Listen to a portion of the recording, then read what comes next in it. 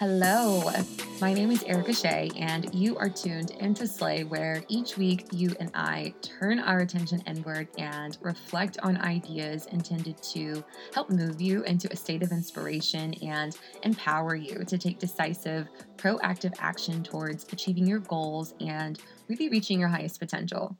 This is episode number 3, and today we are talking business, but not in the traditional sense because that is not why I am here, okay? We are talking about you as the CEO of your own operations in the business of life on a day to day basis. And we're building on an idea discussed in episode 1 that involved the different roles that you identify with. I want you to consider this episode just as a thought lens that has 2 parts that can help you support your aspirations more effectively and efficiently.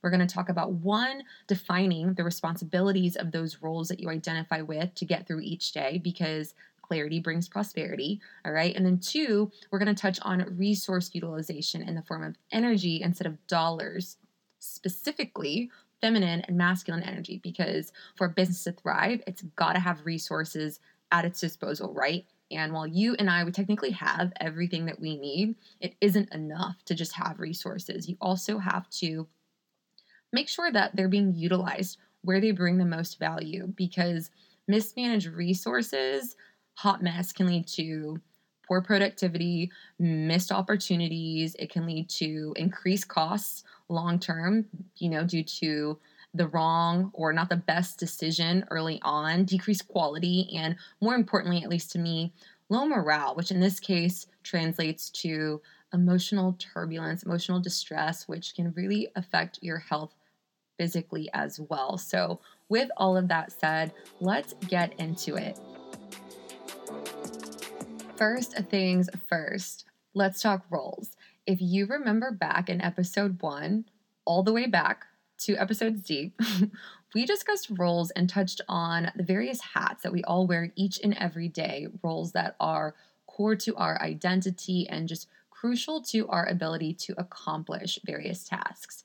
I want you to think of your top 3 roles on a given day right now, roles that are important to you, but also have real influence and impact on your day. All right. If I were to complete this and give you my answer, the roles would be mom, teacher, and romantic partner. All right. If I am CEO, then those roles, they are my team members, and I rely on them heavily each day because teamwork makes the dream work, and we got shit to do, right? So now that the roles are identified, we want to define responsibilities, and we define responsibilities for a few reasons, but they all ultimately just boil down to peace of mind. Remember, I don't know about you, but sometimes I have extra voices going on up top that are not those 3 key roles that I just identified. And it's super important that everyone just knows their place and they stay in their lane. And when we can define roles and responsibilities, it helps for everyone to understand who is doing what and to act with more cooperation and collaboration and show respect where respect is due. So you may think it's silly, but without guidelines or a sense of direction, it's hard to feel secure in your decisions, which directly impact your ability to just take action and be effective in your efforts. And if you think about it, like many of the roles that we take on, they're assumed outside of the job where there's an actual job description. Chances are you've been operating on instinct, whim, just winging everything. And while you may be doing really good, right? I'm not saying that you're not at all. Like, wouldn't it be nice to just have a measure and to hold yourself to a standard truly and understand where you can be better or do better? Like, I assume if you're listening to this, that the chances are yes, absolutely yes. So, with that in mind, you want to take some time to just sit and reflect on the function of each of those roles, those top 3. Like, don't get extra crazy unless you want to, but those top 3 roles that really impact your day, and list out like 3 to 5 personal values for each one, along with 3 to 5 responsibilities for each one. You just want to get very clear.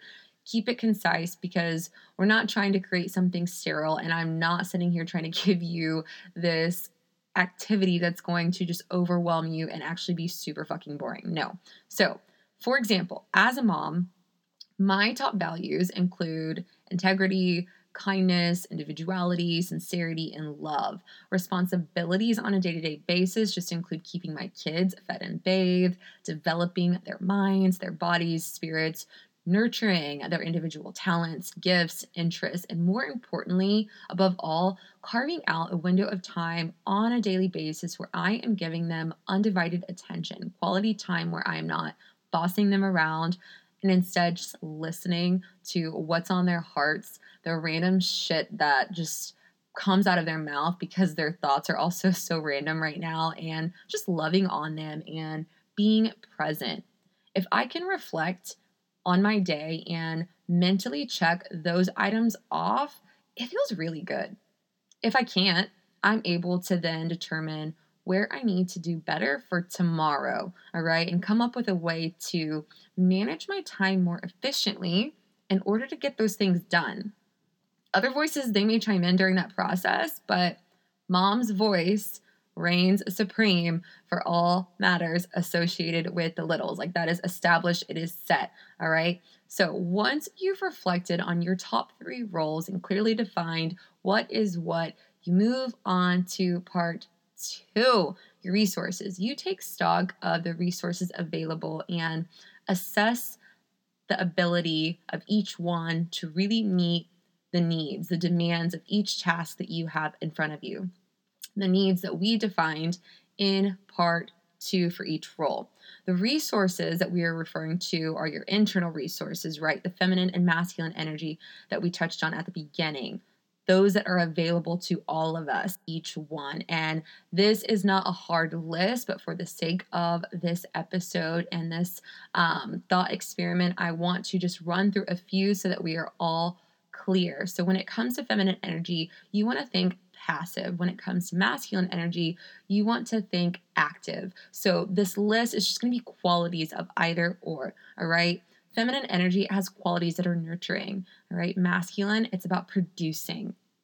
Feminine energy, it's going to be more emotional, all right? Where masculine is going to be more logical, so heart-centered versus head-centered. Feminine energy is cooperative in nature, whereas masculine is more competitive, being the best. I operate in my masculine quite a bit. So this is super important for me to stay grounded and just remember feminine energy is relationship oriented versus task oriented masculine energy. It's also intuitive. Feminine energy, it's intuitive versus the intellectual quality of masculine energy. So now that that is clear, I want you to think back to your roles. As CEO, you want to make sure that the resources are being maximized. Each key player, each one of those roles, those top 3 that you identified on a day to day, they have spending power and they're going to spend. They're going to spend. But you want to make sure that they maximize the resources without spending excessively, which can really have negative consequences, right? Like anxiety, exhaustion, emotional numbness from really over leveraging masculine energy. I know so many people who are here already. They're just dominant in their masculine energy, but it's also shows up as insecurity or emotional stress, constant just self-sacrificing tendencies from over leveraging feminine energy. So it goes both ways.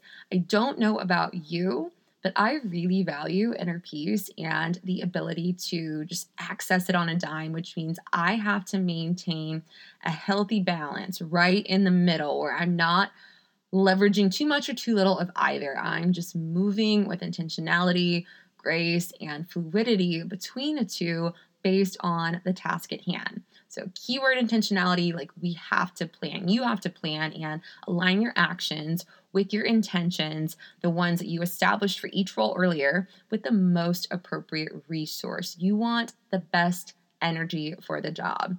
Best man for the job, best energy for the job, all right? So, think about a typical day with all your different roles and all your responsibilities of each.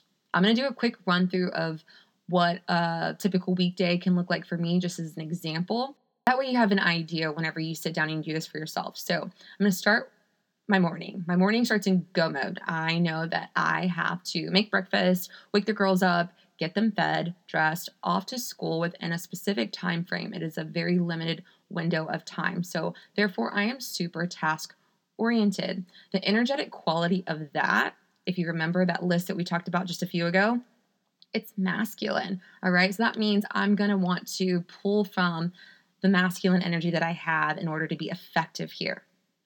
Then, say I'm teaching some Pilates classes.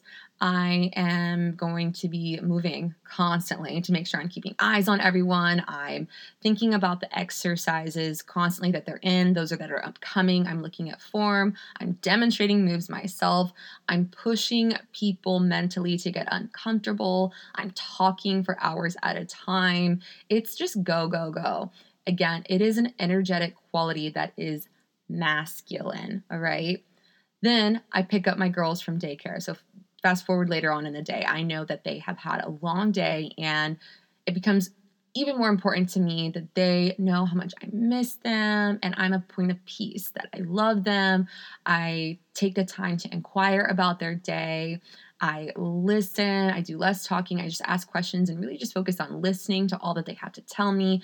It is an energetic quality that is feminine. It means I had to make an intentional, deliberate shift. But then when we get home, it's back to masculine, right? Because I've got to get dinner ready, I got to get lunches packed, I got to get bodies bathed, and I got a hard bedtime friends at 7:30. I do not play because I need their butts in bed because I also need quiet time. I need me time, and I need time with my honey. So once that's done, they're in bed. Fast forward into the night.